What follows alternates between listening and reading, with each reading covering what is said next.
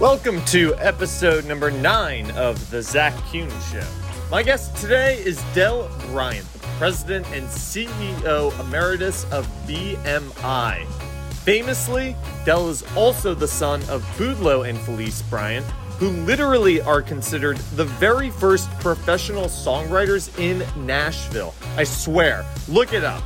Together, his parents sold over 500 million records. Again, look this up.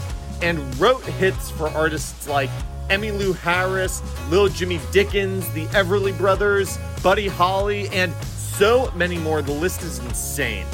Del and I talk about the early days of Nashville because Del was there. We talk about songwriters, we talk about the rights of songwriters, and so much more. I can't wait for you guys to hear this episode. Let's dive in. Okay, Del, we are recording on the podcast. Thanks so much for being here. Well, I'm glad to be here today with you, Zach. I'm so excited for this. This really means a lot to me because I was talking with you earlier about how I grew up in a public school with an amazing recording program, and I remember the first project we ever did was recording "Dream" by the Everly Brothers, and I remember learning how to record a song, learning how to arrange it to that song, and we ended up doing like a psychedelic rock version of it, something totally out of the box. And later, I sort of put the pieces together of who wrote the song, like the amazing history of your family and their contributions to country music, and just how influential they were. And I mean, for that specifically, I'm just curious. I mean, I want to dive into so much, but do you remember? Do you know how that song came together? I know I've heard that your dad wrote it about Felice, his wife. I mean, do you, any memory of how that song came together? Yeah, I actually have a lot of memories about so many of the songs written in their early career because my brother and I were always there. My folks were like the original quarantined couple. They stayed home and wrote all the time. They just didn't get out much, and they were always at home writing. But that particular song, of course, was the follow-up to Wake Up Little Susie, and Dad and Mom would really get into a mood and get into a groove trying to write a lot of songs, but every now and then, certainly in this instance, trying to write songs for the Everlys, which they were doing then.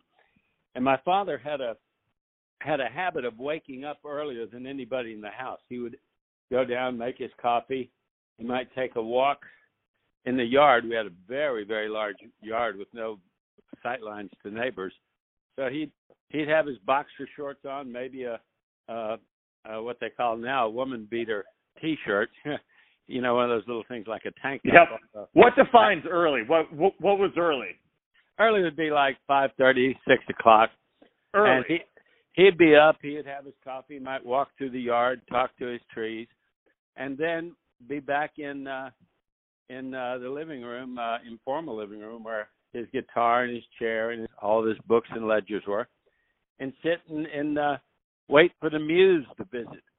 And the muse on that morning, which was, I believe, a weekend, because it was the weekend or either the summer, and I can't put my finger on it right this moment. But Dad had gotten up, and by the time I and my brother and my mother got up, which was probably closer to 9 o'clock, you could tell that my father was very excited that day. And he said to us, and more specifically to Mother, he said, "Felice, I think I wrote a hit. I want you guys to hear it." And they used to always play their songs for us. And we had our favorite songs, which they would play at any moment. If you were going to bed or you just said, "Would you play that song?" Dad was always glad to do it. Always proud of what they were doing. Now, how often, I mean, there are so many hits. How often would he say, "I have a hit"? Was it a common occurrence, or if he said it, did you know it was going to be a special song?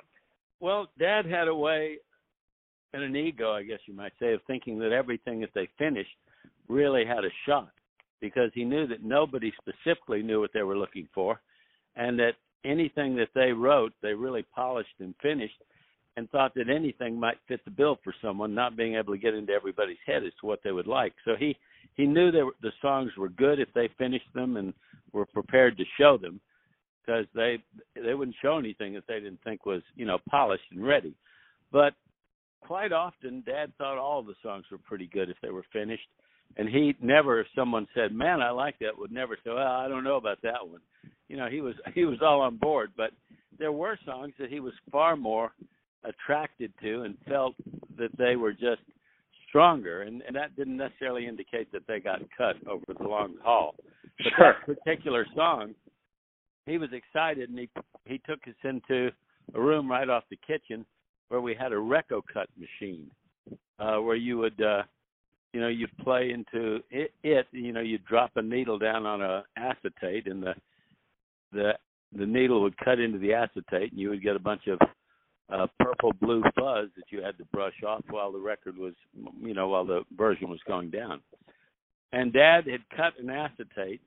It was a very, poor quality type way of recording, but he had cut an acetate, and we went down into that section, and Dad played it.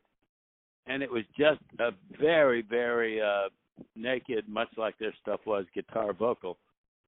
And it was All I Have to Do Is Dream, and Dad played the thing, and Mother said, "Boudleaux, that is a hit. The only thing it needs is out.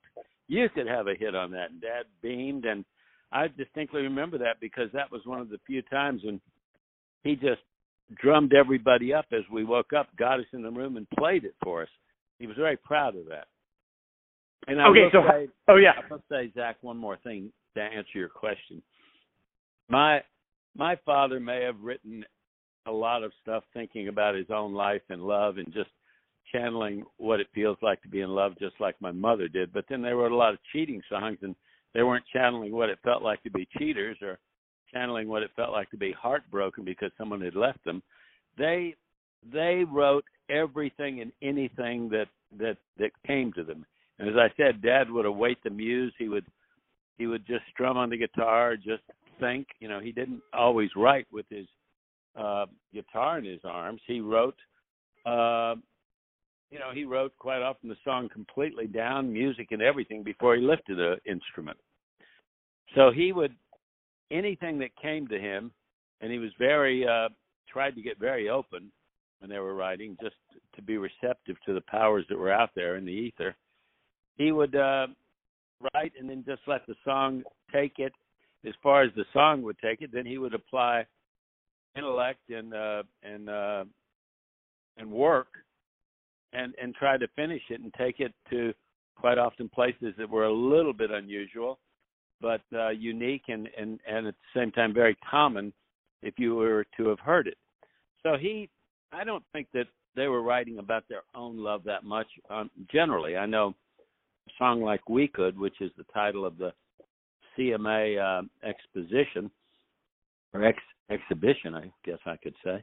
That was written while my father was asleep by my mother, looking at him and thinking, "Wow, I love that man. If anyone could do these things, we could." But for the most part, they were just writing everything they knew, and Dad was writing a lot of harmony songs at that point for the Everlys, and that took a little bit more direction and consciousness. Where does a line, like one of my favorite lines in one of your parents' songs is in Little Jimmy Dickens when he says, I'm trying to remember the first part, but he says, "I'm dang near highfalutin" in the first verse of Country Boy, which to me is such, and he's saying I'm a simple boy, or I hate all those city folks who are so dang near highfalutin, which to me is not a simple boy phrase, but it's so fun in that song. Like, where do you think they were pulling inspiration? Would they talk like that around the house? They seem so much, in the videos you watch of them, it doesn't seem like they're going to be using those kinds of words. But where do you think that was coming from? Well, that was my father was a Georgia boy. He was very smart, very talented, well-educated. He played in the symphony in Atlanta at 18, but he also was one of the top fiddle players in Detroit, and had won in Georgia, and had won the Georgia fiddling contest at 12 or 13, I forget the year. So he was a fiddler. He was classically trained. He milked cows every morning before he went to school. He put lard in his hair, which was a custom for country kids to do, to slick their hair back. He was a country boy. And the word highfalutin is a word that was used a lot by country folks in Georgia. Even when I was a kid, they said, "Oh, he acts so highfalutin." I mean, that was common vernacular in the South. So Dad, a lot of those country songs, those Jimmy Dickens ones, they take the real vernacular of the people, you know, and of that time. So Dad could very easily put that in and work that into his songs. And at the same time, when they were writing those earliest Jimmy Dickens and certainly Country Boy, the biggest hit in the world, damn near, was Annie Get Your Gun. You know, Irving Berlin. Yeah. What was the Broadway play of Annie Get Your Gun? And of course, right. Annie Oakley, you know, that music thing, and they really used the country vernacular in that song, even though they weren't country boys. They really used it. And Mom and Dad, at the time that they wrote Country Boy, which they hadn't even been to Nashville or hadn't met Fred Rose and didn't have a clue of what it'd be like to have a hit or get a major act to record your song. They had written that song, and they were writing some of that type stuff that they thought was Broadway type, that was popular at the time, and they were trying to get into the zone and just having fun. This was before they even thought they were songwriters. And trying to get in the zone of what would it be like to write something for Annie Get Your Gun, one of those funny, you know, barnyard type songs. And my father said, "Well, hell, that's my background. I can do that." And Mother was a great little lyricist, and they just fell into it. But highfalutin is a very common term for the South. And were they listening to like Rodgers and Hammerstein and those types of Broadway shows, or specifically Annie Get Your Gun because that had the Western, you know, theme to it? Well, they weren't living in the South at that time. They were living in Green Bay. They were living in Detroit and Cincinnati, and Dad was a traveling jazz musician, and he played in so many different kinds of bands, Zach, from hoedown to jazz to highbrow to society music. It was very important for Dad, and it was important to Mom, just from her own personal taste, to know all the pop standards of that time. I mean, Dad, part of the things he did for money were strolling in restaurants where somebody would request, you know, a classic pop song. So Dad knew all those, and Mom certainly grew up loving all those songs and singing them as a child. So it wasn't unusual for them to have just the broadest spectrum of musical taste and musical knowledge. They weren't really country or hayseed type people. And my dad had been, by the time he met Mom, he'd been traveling all over the country and taken up jazz and played the big cities like Chicago, Detroit, certainly Milwaukee, and was well versed in all sorts of music, from classical to the hot, you know, Club of France with Django Reinhardt and Stefan Grappelli, where they, you know, simply jam around the classic songs. So their knowledge of the Great American Songbook was vast. Okay, so it's very well documented how they met at a hotel that your father was playing a gig at. Your mother was working the elevator. You know, she splashes him with a water fountain, and they're engaged 2 days later on, you know, they meet on the evening of his birthday, February 14th. And then they move in together. They're living in a trailer. They start writing songs. And eventually they go, okay, wait a second. These songs are good. Your mother says, you know, these are as good, if not better, than what's on the radio. And they start reaching out to publishers, and famously they work with, you know, Acuff Rose. How did they meet these two guys? How did they get connected to the publishers? Because at the time they're not living in Nashville. So how do they meet these, you know, the Acuff Rose team? Well, you know, I'm going to give you a long-winded answer, but I want to stop with something you said and that I just always find amusing. Yeah. Where they said, you know, our songs, they sounded pretty good. They sounded as good as anything on the radio.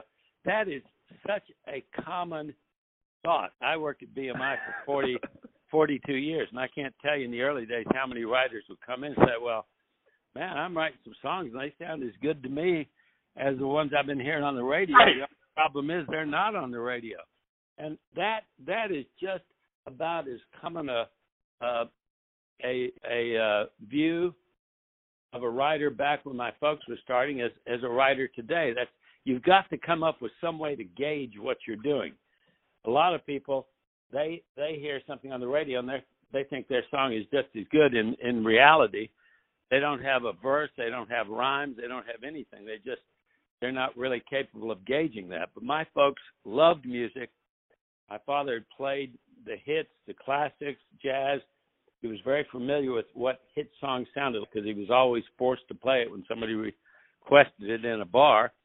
And Mother grew up loving to sing those songs. So they really had as it turns out, a pretty good idea when they were writing a good song. And their stuff, as it turns out, was just about the quality of a lot of the stuff they heard. So I always think that's interesting, knowing that that's not always the case. Right. My folks were, about the time they figured out they had a pretty good cache of songs, Dad started getting the billboard. They couldn't afford much, but Dad got a billboard every week, or one every other week. But he got the billboard, and he kept looking through all of the information. He would look at the songs, look at who wrote it, look at who published it. He would read the articles, try to discern exactly what a publisher did, what a publisher was, and how one got their songs to a publisher who he had become aware was evidently the key to getting your songs recorded. And Dad used to say in some of his interviews, he said, I'd write 20 letters at least a week and sometimes 22 or 3 back. In other words, unopened, nobody was interested. Right. And that would have killed a lot of enthusiasm for a lot of people that might also be good writers, but just didn't have the ability to accept refusal and defeat, so to speak. My parents credited a lot of their success with the fact that they refused to let anybody bring them down and to let any situation depress them. They every time they got a refusal or someone said no, they became more charged and wrote more letters and kept after it. So they'd written literally hundreds of letters, sending out a few songs. They'd gotten very little encouragement. But Arthur Godfrey, who was a big radio person back in the day, in the 40s, you remember his name, I'm sure, or possibly not. Arthur Godfrey, though, very important person in the industry in the 40s and 50s. He wrote back to them saying, I like Country Boy, but I would have to have this right, that right, and basically wanted most of the rights to it, including a lot of the writer's share. And my father just basically said, well, I don't think that's the way it should go, and didn't follow up on that. But one day in Cincinnati, where they were living, Dad was working, and Mother was cleaning a small apartment, or maybe we were in the trailer at this time. A friend of his who he'd been in a band with named Rome Johnson stopped by and said, now that you're here, you ought to come over to the house and have dinner with my wife and I. And they went to the house and were having dinner, and Mother was in the kitchen with Rome's wife, and she heard Rome saying, well, I've been to Nashville, and I've got a record deal for a single with I believe it was MGM, and he said, Fred Rose is going to produce me. And Dad was familiar with who Fred Rose was because it was about a year earlier that Fred Rose has exploded out of Nashville with Hank Williams. Right. And that name was familiar to Dad. And he said, well, I'm looking for songs, and Fred is looking for songs for me. And that's what I've been doing now. My mother heard that much and stuck her head out and said, Boudleaux, show him that song we wrote, Country Boy. That might be a good one for him. And Dad was like, what, huh? She said, yeah, show it to him. And Dad got a guitar out or got Rome's guitar, whatever it was, and he played Country Boy. And Mother joined in and kind of helped enliven the performance. And Rome said, man, I like that. That sounds good to me. And he said, let's get Fred on the phone and play that for Fred. And they called Fred up on the phone. And Dad played the song for Fred. Fred liked it. He said, "Can you get me a wire of that?" That was an early form of a recording that they made later and sent to Fred the next day or so. And that was the first connection. It was through Rome Johnson, who was going to have a session with Fred Rose. And this was in very, very early 48. Now, just curious, your father's classically trained, so I'm assuming he would have the ability to be writing out these songs with melody and chords and lyrics. Is that how he was sending them to publishers? Was he sending essentially sheet music, or somehow was he sending, recordings somehow during, to publishers when he was mailing out all these letters? He was sending both the sheet music, which he wrote out, and an acetate. And we even have in the exhibition at the Country Music Hall of Fame. It's not in the exhibition, but it's part of the treasure trove of things my brother and I gave the museum. A couple of those early acetates that they had mailed out by the gross load on Country Boy, well before anybody liked it. So they would have a very rough acetate. They'd make it at a facility in Georgia, in Moultrie when they lived there, and Dad would do a sheet music. He'd do all the notes, the chords, and lyrics, and everything down. Okay, so they get the song to Fred Rose. Fred Rose likes it. He gets the wire, and then how does he get it to Jimmy Dickens? And does the song become a hit instantly? Well, he told Dad he got it, and then he called and started communicating with Dad a little by phone and a lot by letter. And all those early letters are at the Hall of Fame, where he said, "I really like it. Tex Williams, I think, would be a good person for this." And then a couple of days or a week or so later, he'd get a note saying, "No, Tex it's too late for him. He's already cut. But I really believe in this song. And, if I'd like to hold it, but if you want to show it to others, you just let me know. But I want a little time to work at Boudleaux." And Dad would write a letter back saying, "Well, that's great." He said, I have had some, I've been writing letters all along, as I've told you, Fred, and the Aberbacks, Julian Aberback of Hill and Range likes a couple of my songs. And Fred said, "Well, they're certainly well-known publishers, but before you get involved with the Aberbacks, Boudleaux, I'd make sure that I got an advance on anything." And then in a couple of letters Dad wrote to the Aberbacks, Dad said, "I'd need an advance." And they said, "Absolutely not. We don't give advances." And then a couple of letters and months later, the Aberbacks evidently came up with a couple of songs they liked and even sent an advance. But meanwhile, Fred was trying this song out on everybody, and he wrote and said, "Jimmy Dickens did it on the Opry last night, and they really loved it, and got a good reaction. I think he's going to cut it." And then they got another letter saying, "Yo, Jimmy, it's really getting a reaction. Can you write a couple of verses, encore verses?" Which my folks did, and before you know it, it had been performed on the Opry several times. It was getting a big reaction, and Jimmy went into the studio and cut it.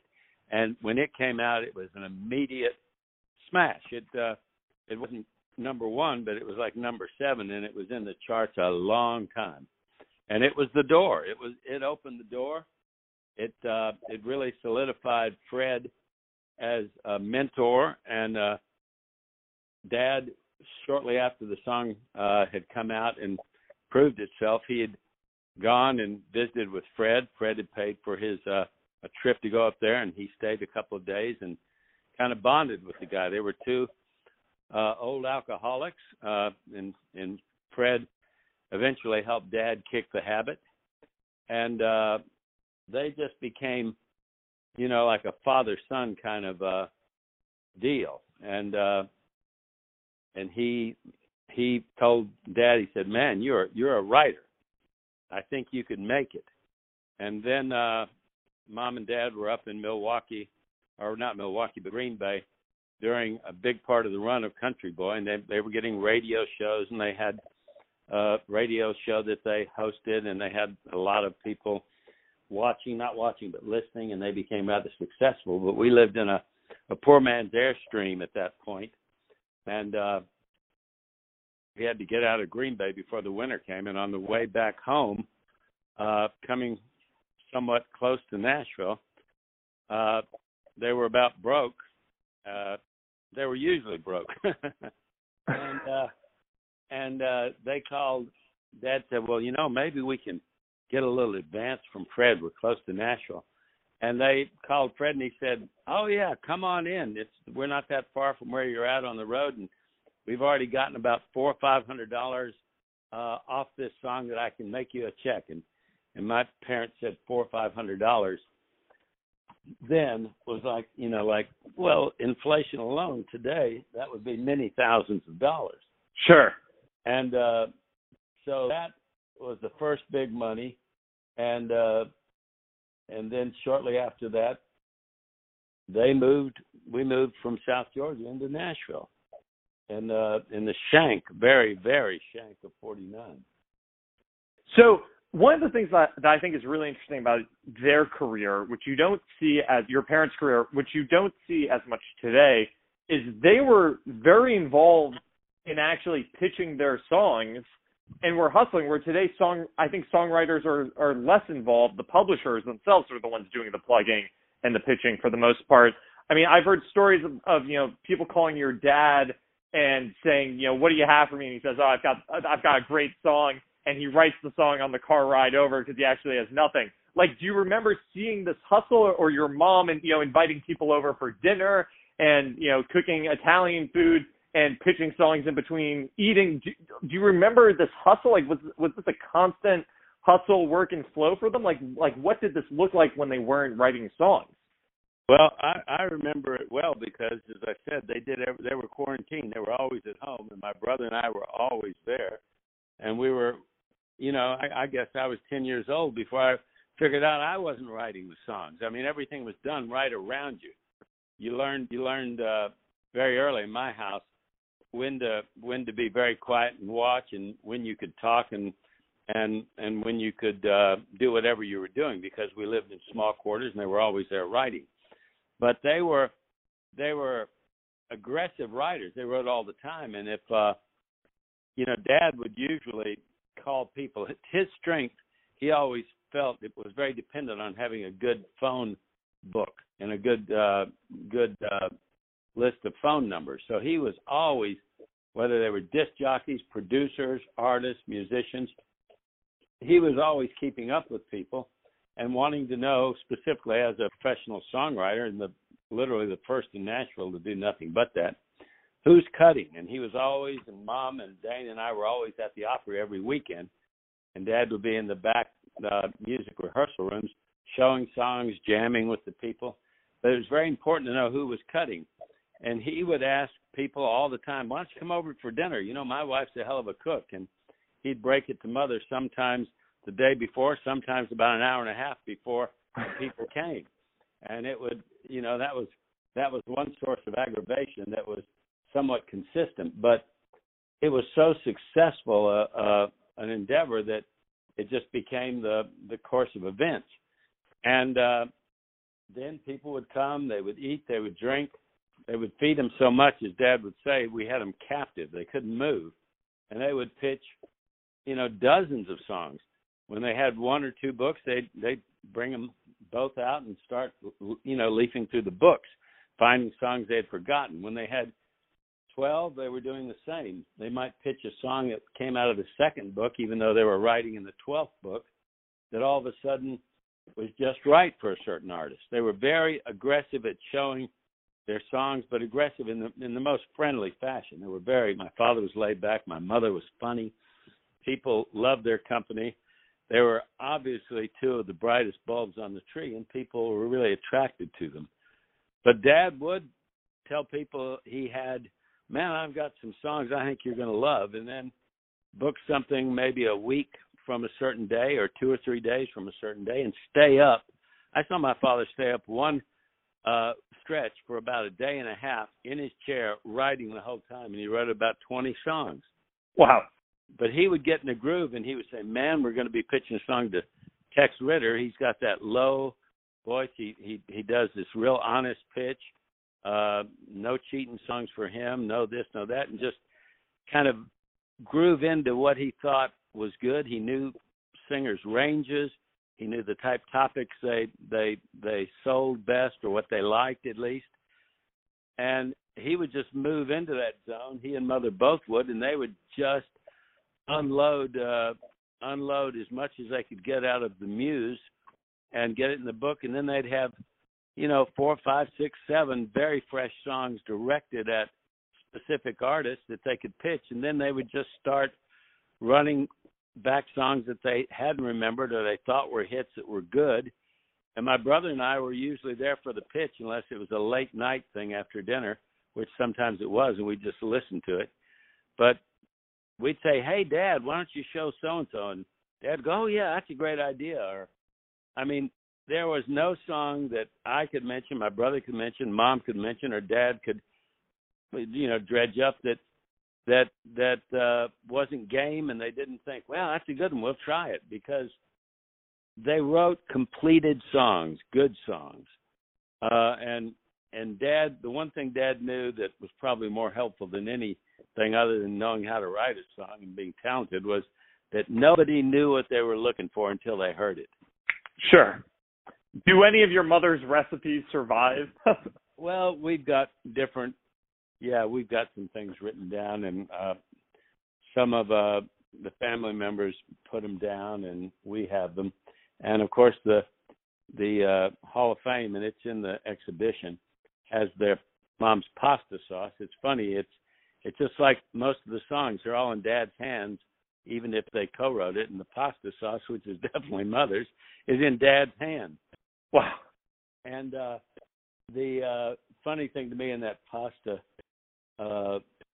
recipe, when it comes to, it says in seasoning. My mother wasn't anxious to give everybody the complete secret. And when we had the party for the exhibition as it opened, I looked at the sauce, and my brother had gone to help the CMA's cook, the Hall of Fame's cook. They made just massive amounts of sauce, and it ended up being really just about as good as Mom's. But there was no mention of one of her secret weapons was the bay leaf. I never had pasta at home that didn't have a bay leaf cooking in it, whether it was a quick sauce or all-day sauce. And so I remember calling Dane and says, "Don't forget to tell the chef about the bay leaf." Her secret was sautéing the onions, cooking them down very slowly, and then getting all the ingredients from the tomato paste to the fresh tomatoes to the oil to, if it was a meat sauce, the meat cooked, and then letting it slowly cook to where it's almost hardly bubbled. It was just the smallest little teeny bit of action where it was bubbling. Let it do that for hours and hours and hours to where the sauce thickened so that you'd run a piece of pasta through it and it looked red. Sauce didn't fall off of her pasta. So, that recipe made the family probably more money than anything else. But, there are a lot of things that she cooked that we have the rules and regs on how to do. And Dane and I were always in the kitchen with her. And my brother can really cook really well and cooks a lot of Mom's dishes. And I can do a few of them myself.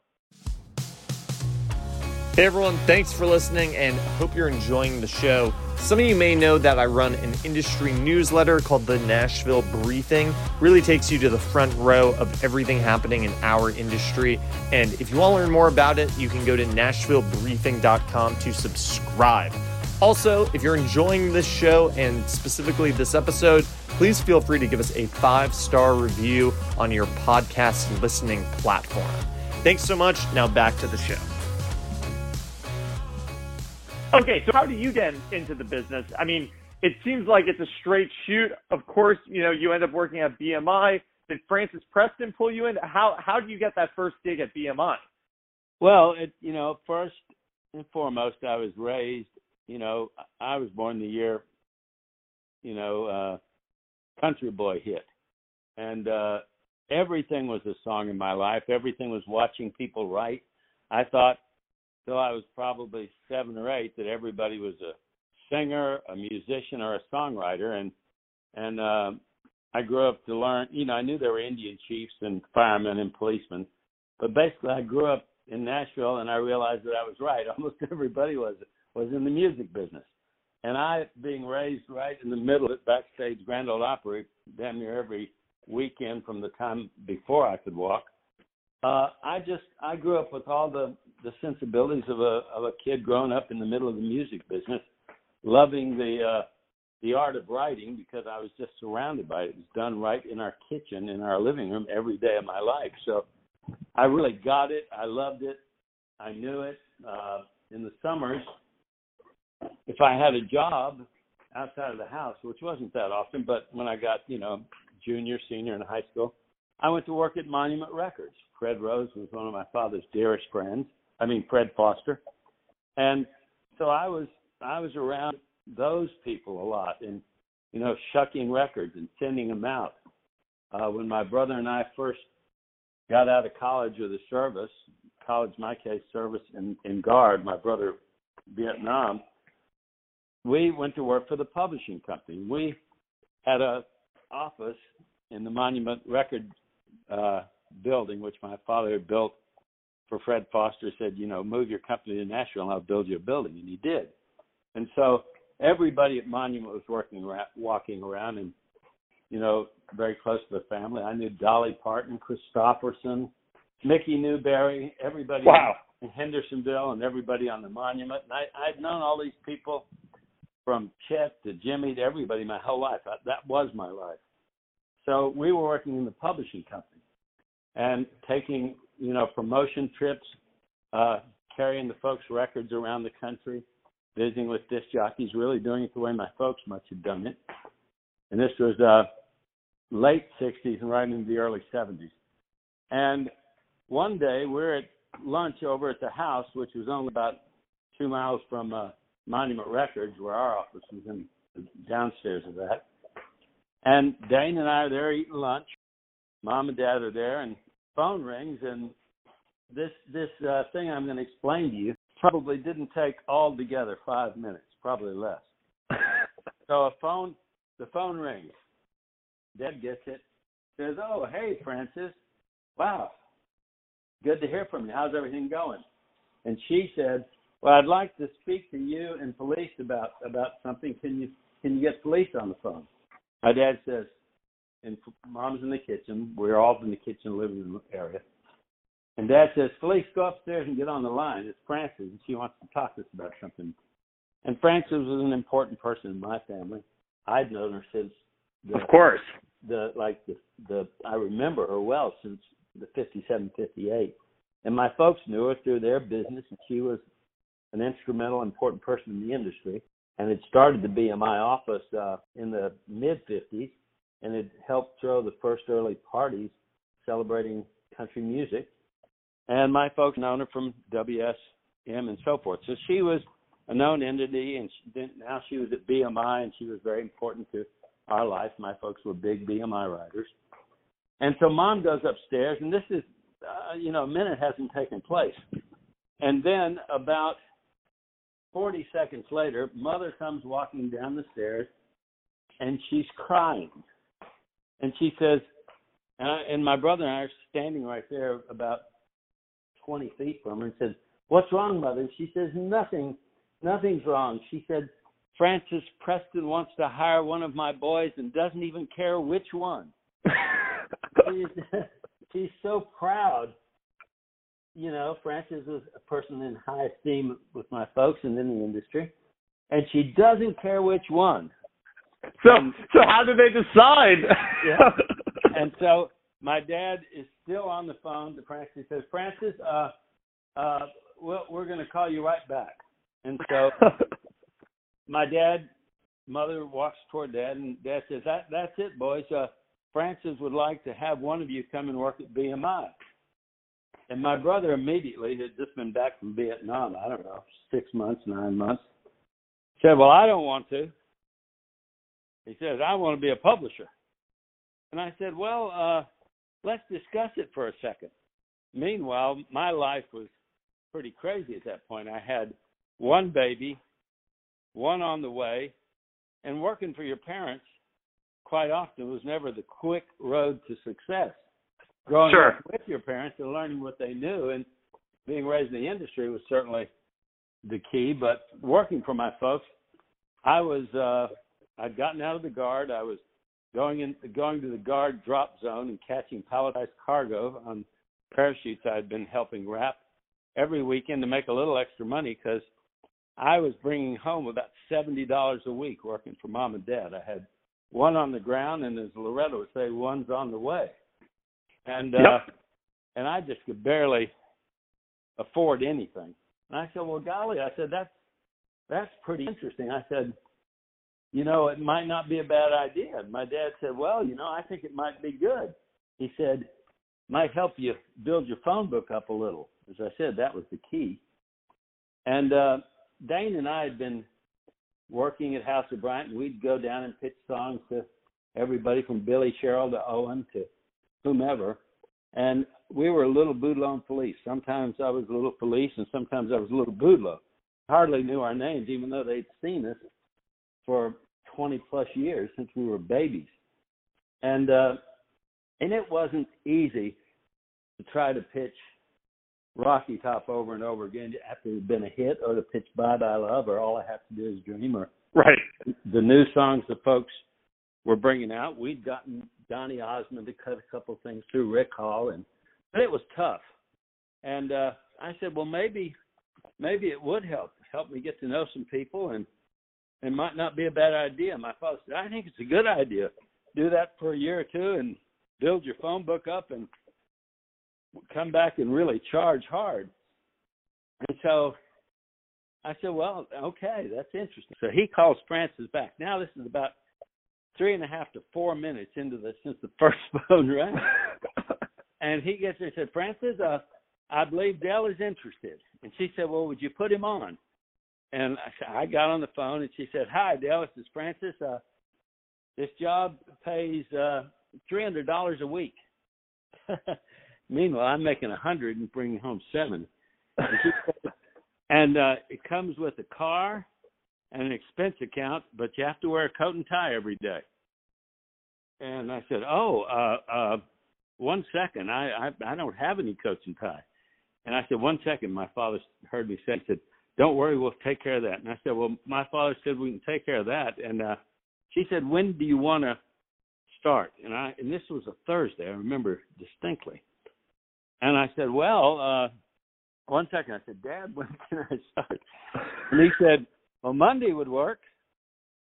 And so I went to work Monday, which I think was October the 2nd that year. This was in 1972.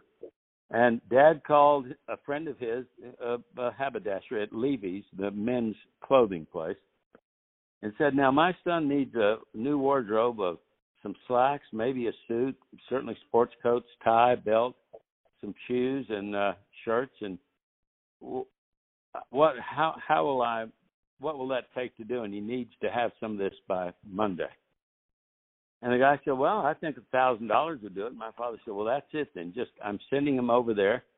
He'll be there in about an hour or so, and you just set him up and just put it on the bill. And so I went to Levy's that afternoon after lunch and got $1,000 worth of dress-up BMI clothes. Wow.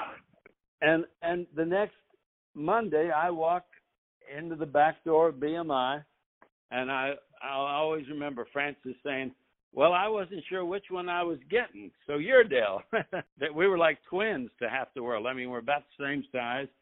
We didn't look alike. We weren't twins, but, we're two Italian-looking boys out of Mom and Dad, and everybody knew us, but we were a little Boudleaux and Felice half the time. Or Dane and Dell, and they weren't sure exactly which one was which. But I went to work, and I celebrated my 24th birthday that week. They had a surprise party for me, Francis did, and it was my birthday, and I was 24. So I went to work when I was 23, and I retired when I was 66. Wow. So what do you think? I mean, songwriter rights have been such an important issue in music business news within the past several years, especially with streaming and how they're compensated fairly. You have the mechanical license committee that just was created, and what do you think your parents would be feeling about the state of songwriters now? Do you think they'd be advocating for certain rights, or or you as well? I mean, where do you think they'd be feeling about where songwriters are placed in society right now? Well, I think that it would be very similar to the way they felt at that time. First, they felt very blessed and lucky to be able to make a living in it. Secondly, they always felt that the value of the hit song wasn't quite where it should be. It was very apparent when they started having great success in the late 40s and throughout the 50s and 60s that they were still earning income based on a 1909 copyright law that was built around piano roll, And they were also very aware about distributors and how many records quite often went uncounted and so forth and so on. They knew that it was very hard to make a lot of money splitting 2 cents with the publisher. Fortunately enough, because they both wrote, or one of them wrote the hits, they were getting a full cent, at least, the full writer's share. Right. And fortunately also, they knew that performing rights was really where most of the income was coming from. And even though it was growing slow, it was growing. So bring it to today. Most writers know today that there are some real problems with the mechanicals. The copyright laws are somewhat out of date. They know that the contribution that the song makes, and they feel the contribution the song makes, still isn't equivalent to where it should be.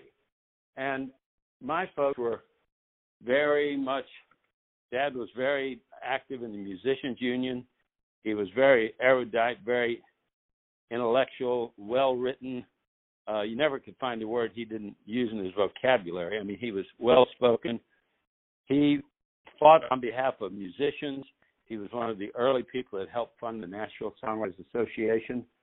And he believed in speaking up on behalf of the arts, and artists, writers specifically. So he would probably still be vocal. But the one thing that he realized was that they were writing hits and they were making a good living, and he was most thankful for that. I think today, the same is true today as it would have been true then. If you're not writing hits, the copyright laws aren't going to help you a hell of a lot.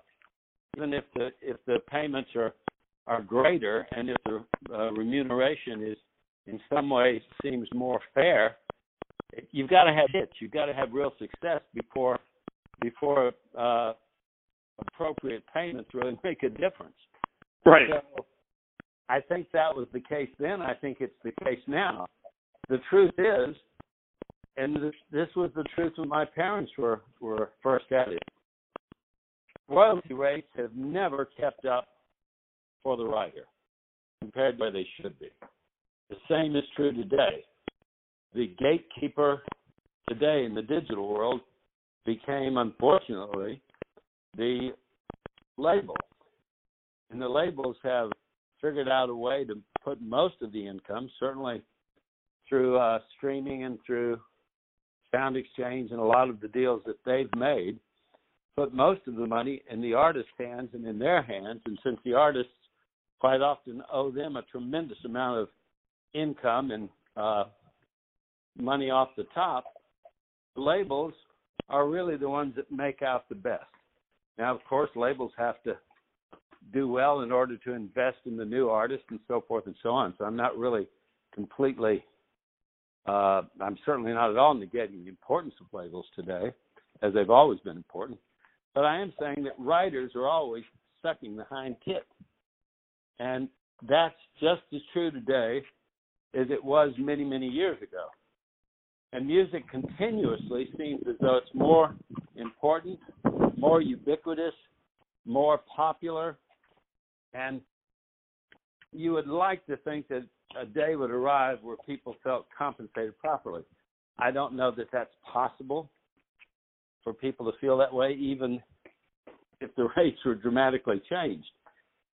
It's an artistic business, and the artist quite often just doesn't get their due in their own mind and in the mind of many people who work with them, such as myself. It always seems to be a trailing situation. Now, to what degree today are you involved working with artists? Because you retired from the head of BMI a couple of years ago. Do you still stay involved? Or are you still constantly working with writers and artists? Well, it's, a couple of years runs into 5 years, runs into 6 years. It's 6 years this June. 6 years.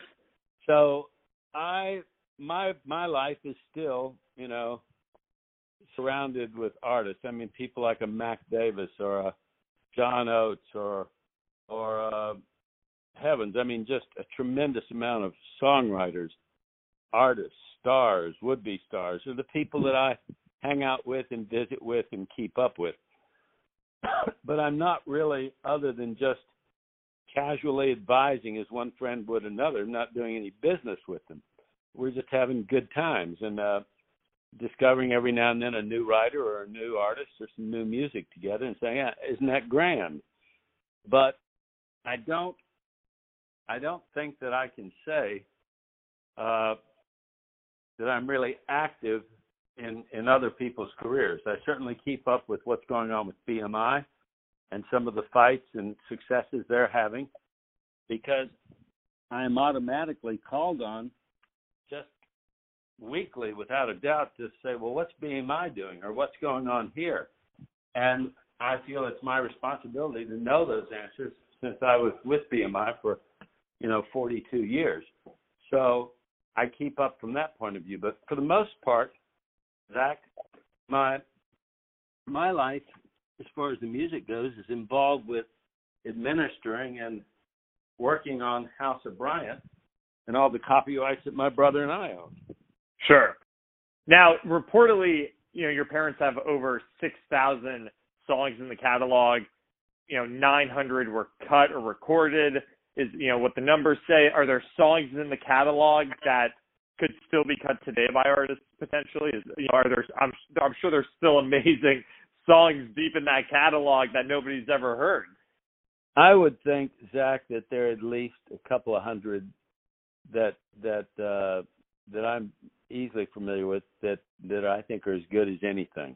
And every now and then we get a new one cut. And we've been so consumed, specifically I have, and my wife and my brother to an extent, but so consumed with everything in the last 5 or 6 years leading up to the Ken Burns, leading up to the gift to the Country Music Hall of Fame, leading up to the exhibition, leading up to my father's centennial celebration and my parents' silver anniversary, leading up to It's unbelievable. the concert at the Skirmerhorn, leading up to various television programs like Heavenly Harmonies, the Everly Brothers that we were involved with, and so many different things that actually trying to pitch newer songs is sort of taken a background. But we have gotten more involved in the last year or so and spoken to people like the Milk Carton Kids and other people about doing some new stuff, and actually I've gotten a few people excited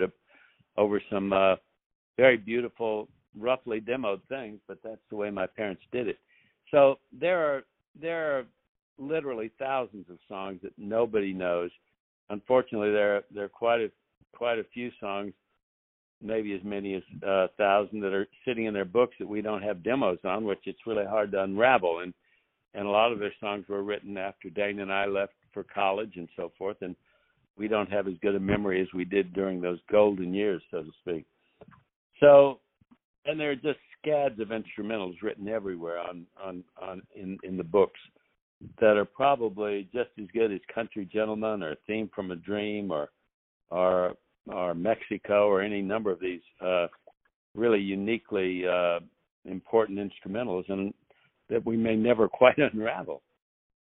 Sure. I mean, the exhibit that's up right now is incredible. I hope it gets to stay there by the time we get out of this, so people can get in and look at it and see all of the interactiveness and and just look at the books and the ledgers and everything. I mean, these things that are now behind glass were just common items in your life that you grew up around. Is it weird to see them immortalized, or is it weird to see them, as museum pieces now? They were just, something on your coffee table or something in your childhood home. Yeah, they were always on the coffee table, a few of the recent ones, and then the rest were just stuffed under it where Dad could easily get to them and work on an old song or pitch an old song. So they were right there right by the guitar and right by the table that people would come to and sit in a little couch and listen to songs. So I find that every time I've been at the exhibition, before I know it, much like a magnet, I've been pulled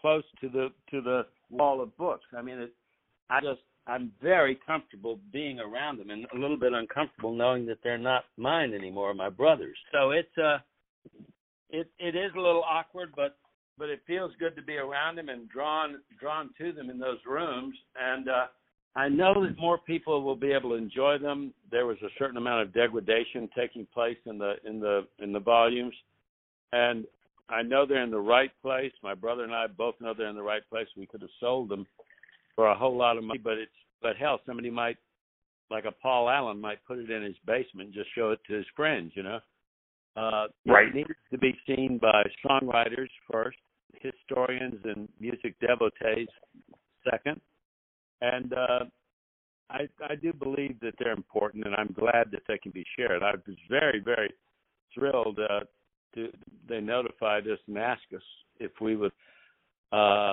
We'd given certain things that weren't given to the museum that were also in that exhibition, but they want to extend the exhibition into September of next year. So hopefully we can get back from this abyss that we seem to be hovering over, and next year I hope we can pick back up. It was just doing gangbusters and getting a lot of viewership and a lot of activity, and I really am pleased that it's going to be up, I believe, long enough to let a much larger audience enjoy it.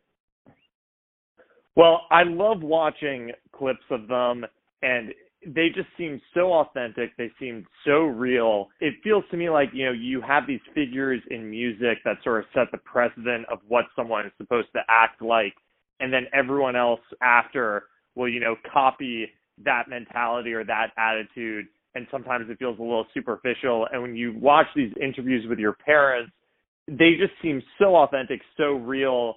There's, it feels like there was just no ego. They seemed like they were so happy together, and they were just natural songwriters. They didn't have to force it. It wasn't. They didn't see someone else. They were creating the past. And it just seems so natural. I mean, was that sort of the sense?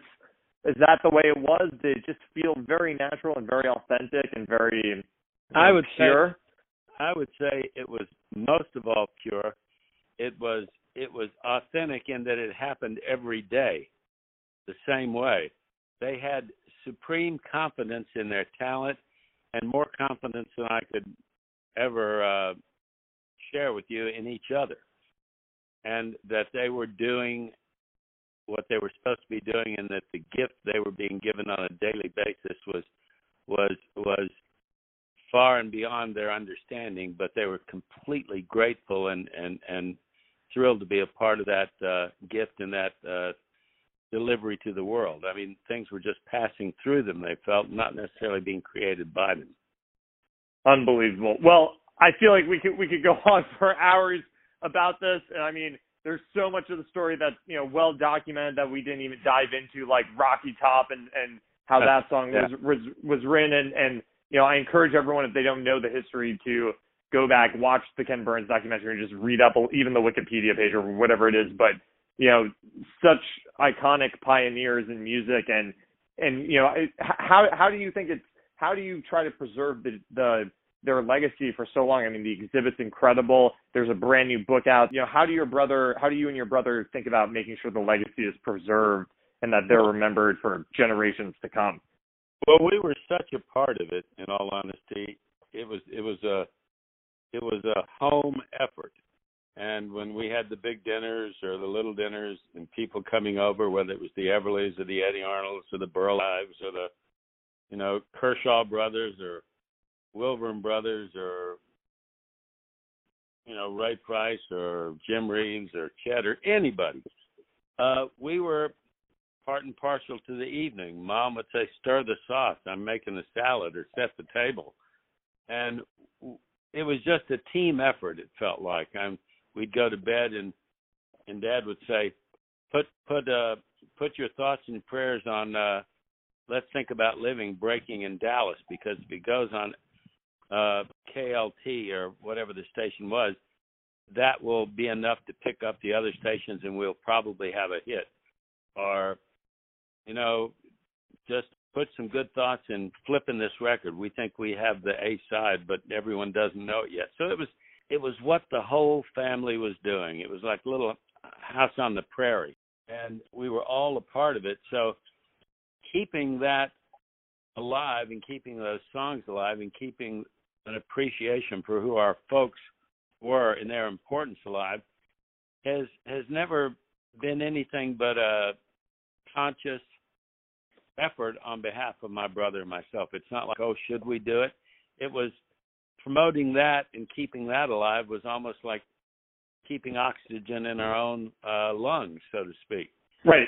It gave us everything that we have. It is our biggest experience. It gave us the knowledge that we needed to be successful in the business. And so it's never a conscious decision, should we do this or do that? The conscious decision is, what can we do? And what do we need to do? What can we afford to do? But anybody who wants to talk about our folks gets our total attention, and anything that we can do, if people want songs or they want information that goes into a show or a film or an article, we're there for it, because most of all, we're believers. And it is everything that you said and everything other people have said. It was very magical. And those songs, you take a song like Love Hurts or Sleepless Nights or We Could or even B-sides like Always It's You, the B-side of Kathy's Clown. These songs are perfect today as they were then. Songs like I'm a Little Bit, I'm Loud or Out Behind the Barn, they're a little more colloquial, and they may not fit as well, although they're clever and you can get a big kick out of hearing any of them.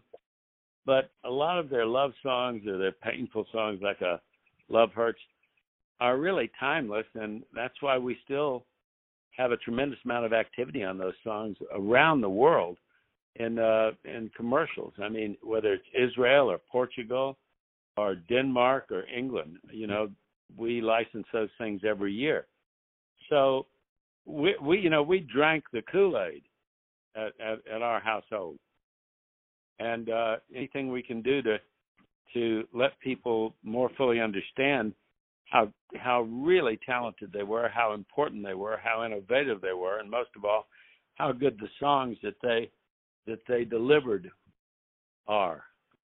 So it's the Kool-Aid line. We drank it. Absolutely. Any great memories or stories about being babysat by Minnie Pearl at the Opry, or any legends coming to the house, anything totally wild and crazy that, stands out? If you had to pick just one.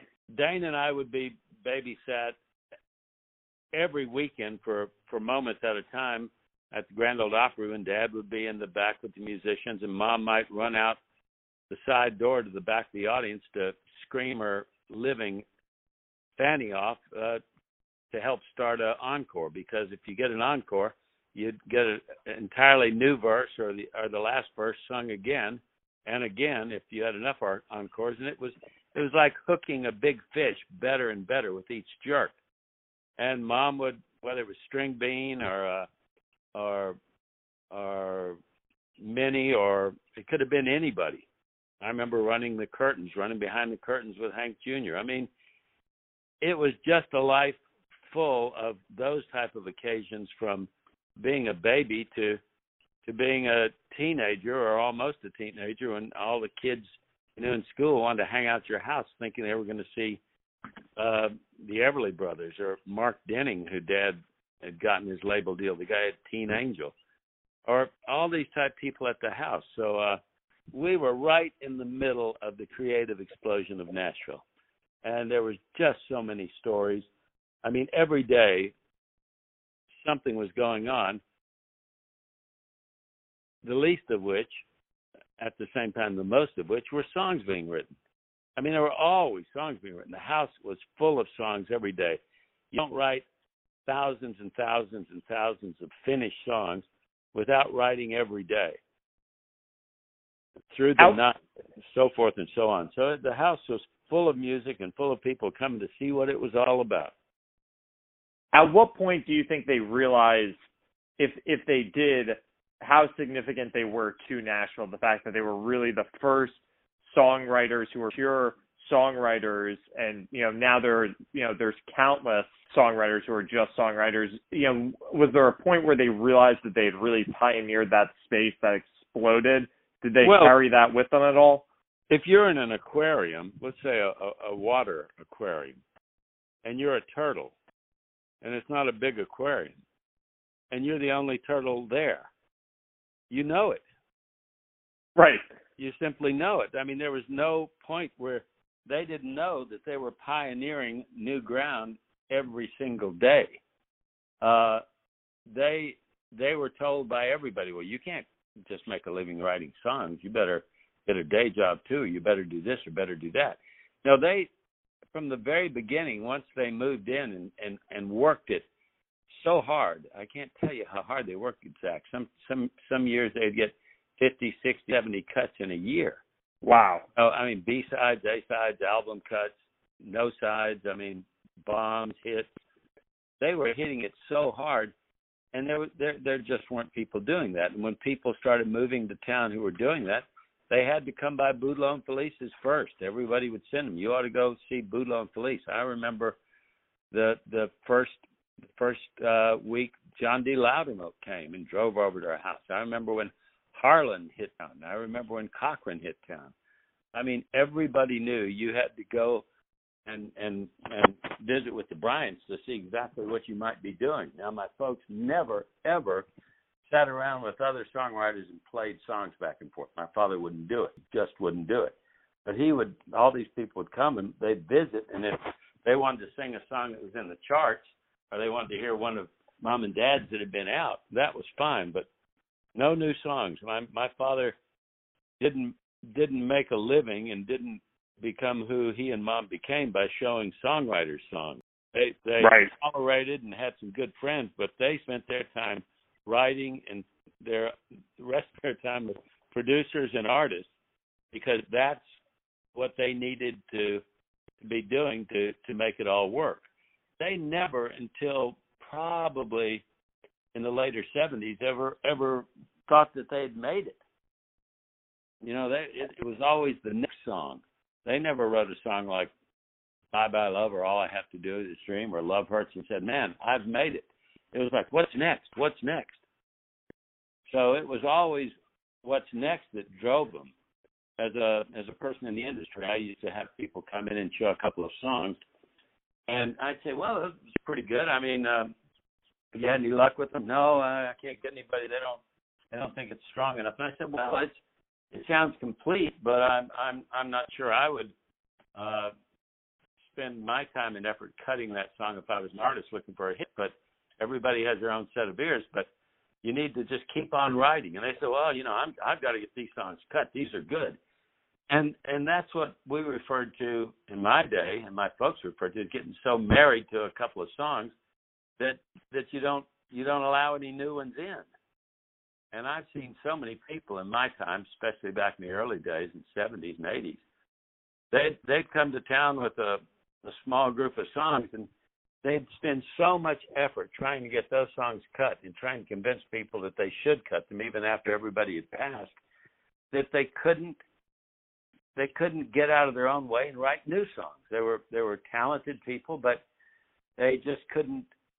They didn't realize that the next song was the most important song.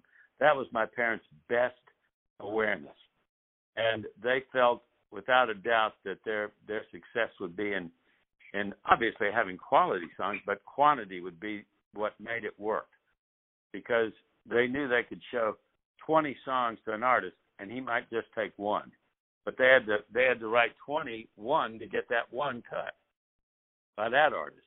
So they knew early on that they were unique.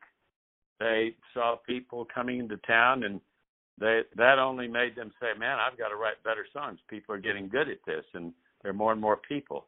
They never disparaged that. They just worked harder. But they knew they were cutting new ground, and they also knew that they were extremely lucky enough to have great songs delivered to them through the ether, and especially they knew that they had to polish on those things. They had to make them polished and finished, and not do any half-assed stuff. And their biggest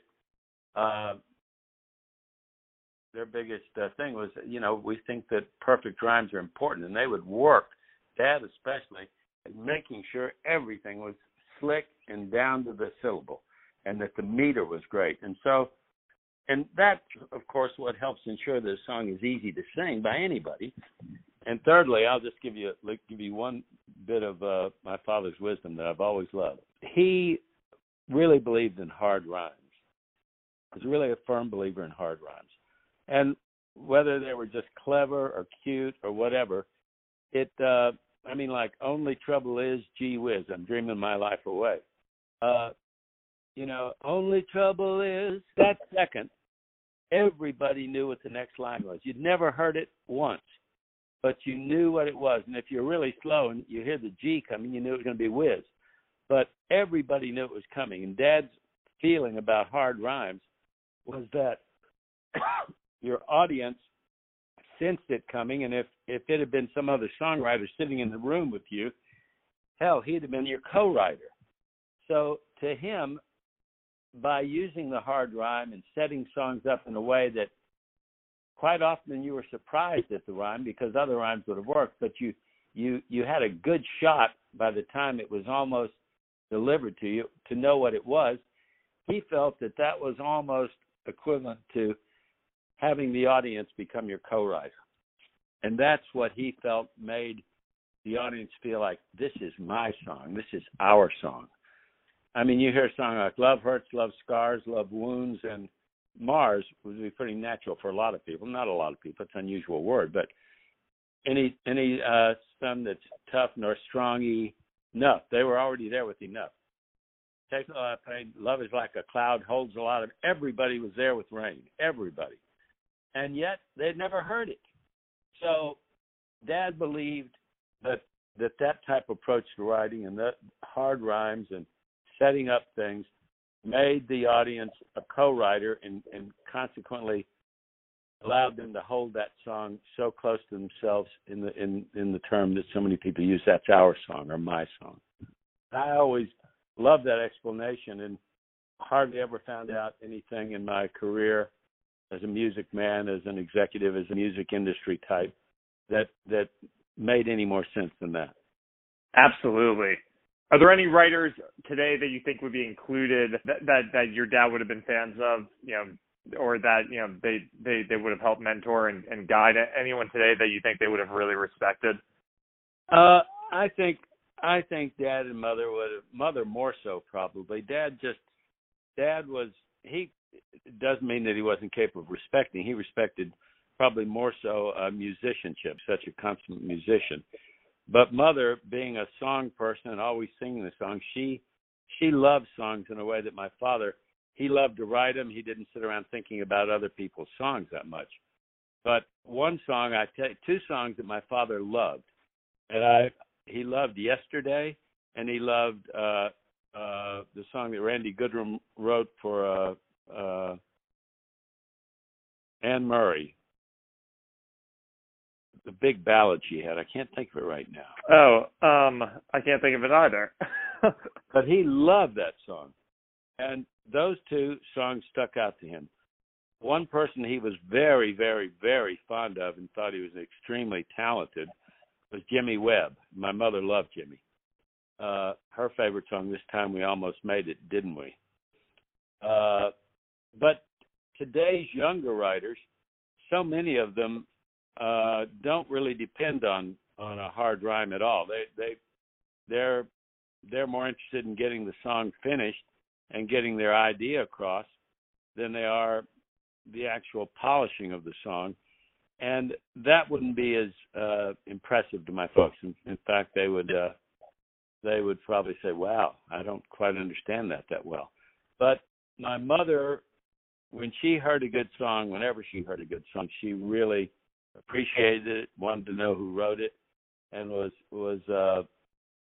and became a fan, so to speak. My dad was a fan of musicianship. He was a fan of his two favorite songs. He always cited was "Freight Train" and "In the Pines." Wow, Elizabeth Freight Common train, and going so fast, and in the pines where the sun never shines. right. For a guy who is a classically trained and somebody who would write Mexico or Sleepless Nights or Love Hurts or Wake Up Little Susie, to all of a sudden cite In the Pines and Freight Train, that it sounds sort of inconsistent in some ways, but it just goes to the absolute heart and soul of music. I mean, it's much like the Gregorian chant. Certain things are just haunting, and they're so in the pocket that it doesn't matter that Heifetz didn't play it. You know, it just it speaks to your gut, your soul, your emotional depths. And those two songs were the ones that my dad always quoted that were his favorites. Funny to me, even. Wow. Would they read any poets ever? Just pure poets? Would they ever look at poetry? My father his line of poetry would have been more in keeping with Khalil Gibran, or the Upanishads and Hindu and things of that sort. My mother was a big fan, huge fan of the American, the greatest poets of the English language, whether it was Poe or Pope or an English poet or an American poet or the Old Wooden Bucket or Masters or Sandburg. She loved poetry. She had been a big poet and fond of poetry and had written it before she met Dad. Dad had read it all. He was more into prose. My father read a book, probably average reading a book a day. And he was very fond of mysteries. He loved stories. He loved Agatha Christie. He loved Wadsworth Longfellow and all those great storytellers.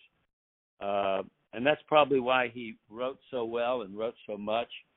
They both did, but Dad was really an engine because he read voraciously. My father was a speed reader without ever calling himself a speed reader, but he was just turning the pages continuously. And he had so many ideas and scenarios and books and mysteries and things rolling around his head. To come up with a 3-minute song wasn't the biggest challenge in the world. He thought that it was rather an exercise and one he was good at, but he really, back to musicianship, was more impressed with a Stefan Grappelli or a Django Reinhardt Heifetz, who he wished he had been born as, than just regular songwriters or artists. Did he have a good memory? Did he remember everything that he would read? Oh, yeah, he had incredible. My brother and I used to play a game with him called Dictionary, and we had, Zach, if we had one, we had 15 dictionaries in the house. Some of them the big ones with the onion skin that would be about 7 inches thick and, onion skin. And we used to play from the time I can remember being aware of a dictionary through being in my 20s. We used to play Dictionary when we'd be hanging out at the house with Dad. And that game consisted of us playing any one of the dictionaries, sitting there and trying to find a word that my father could not spell and tell you the definition of. I never found one. Because he would read the dictionary page by page? Well, he had just read so much and looked up every word he didn't understand. He just knew it. And he had taken Greek and Latin. He could almost, without doubt, tell you if the word came from Latin, from Greek, or from French. Give you the root. And you know, he had all those dictionaries that would go from Greek to English, Latin to this, French to that, Hebrew to this. You know, he read a lot of religion. And he knew the roots of everything. And if there was a word, you get all excited, you think you were going to stump him. He said, well, it should be spelled this way. I've seen that word. And the root is this and so it must mean.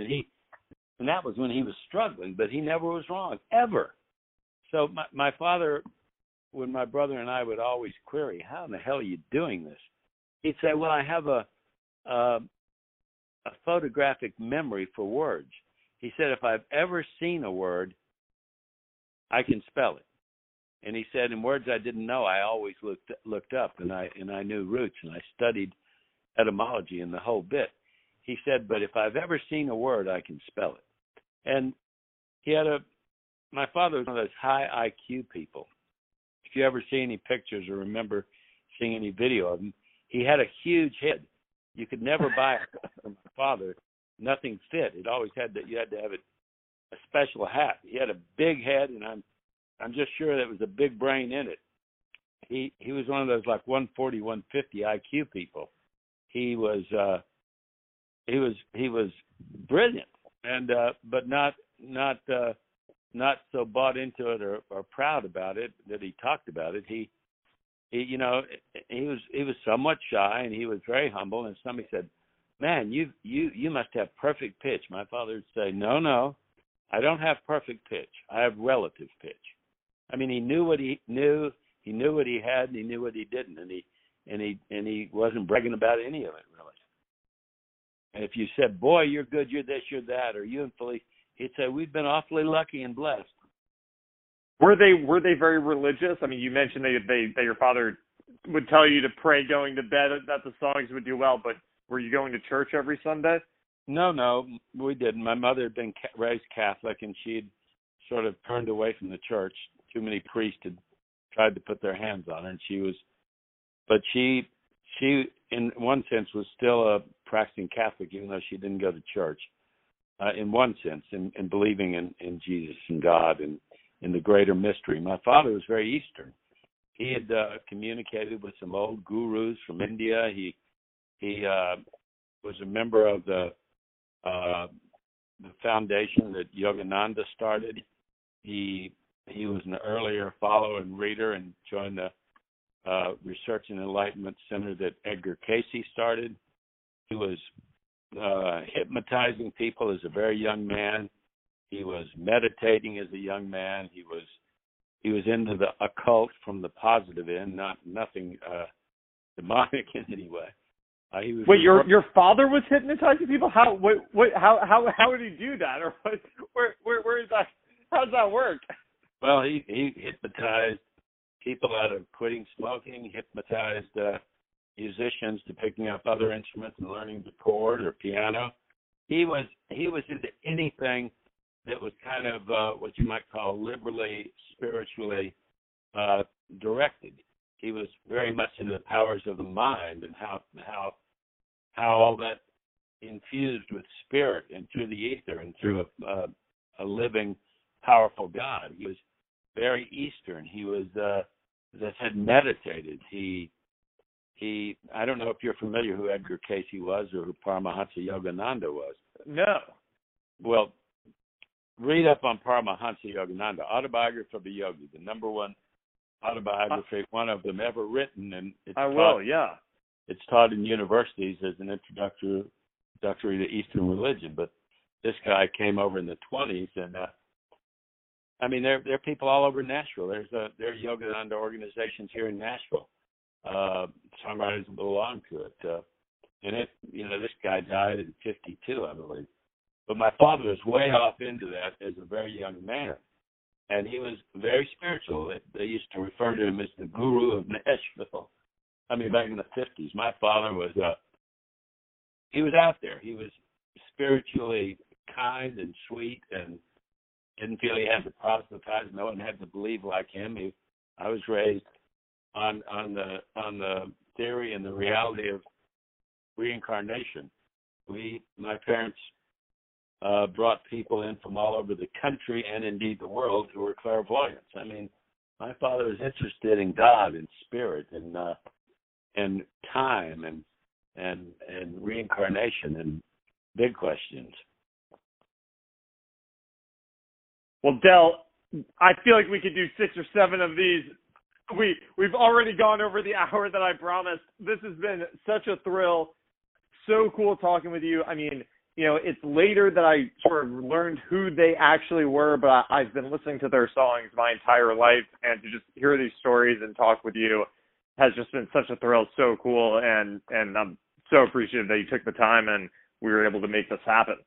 Well, I'm glad to do it, and if you have any success with this effort, and you want to do one pointed more in one direction or less than another, or just the songs, or just Rocky Top, or just the Everleys, or just anything, I'd be glad to do it with you. Fantastic. Well, thank you so much. Stay healthy out there, and I hope we get the chance to meet in person when this all clears up. Okay. Thank you so much, Zach. I really enjoyed it, and I'm glad to be a part of your presentations. Thanks again for tuning in, and thanks to Del for taking the time to talk. So much fun, such a thrill, such a history lesson. Hope we get the chance to do it again soon. The Zach Kuhn Show is mixed by Sam Heyman, and our theme music is by Justin Johnson.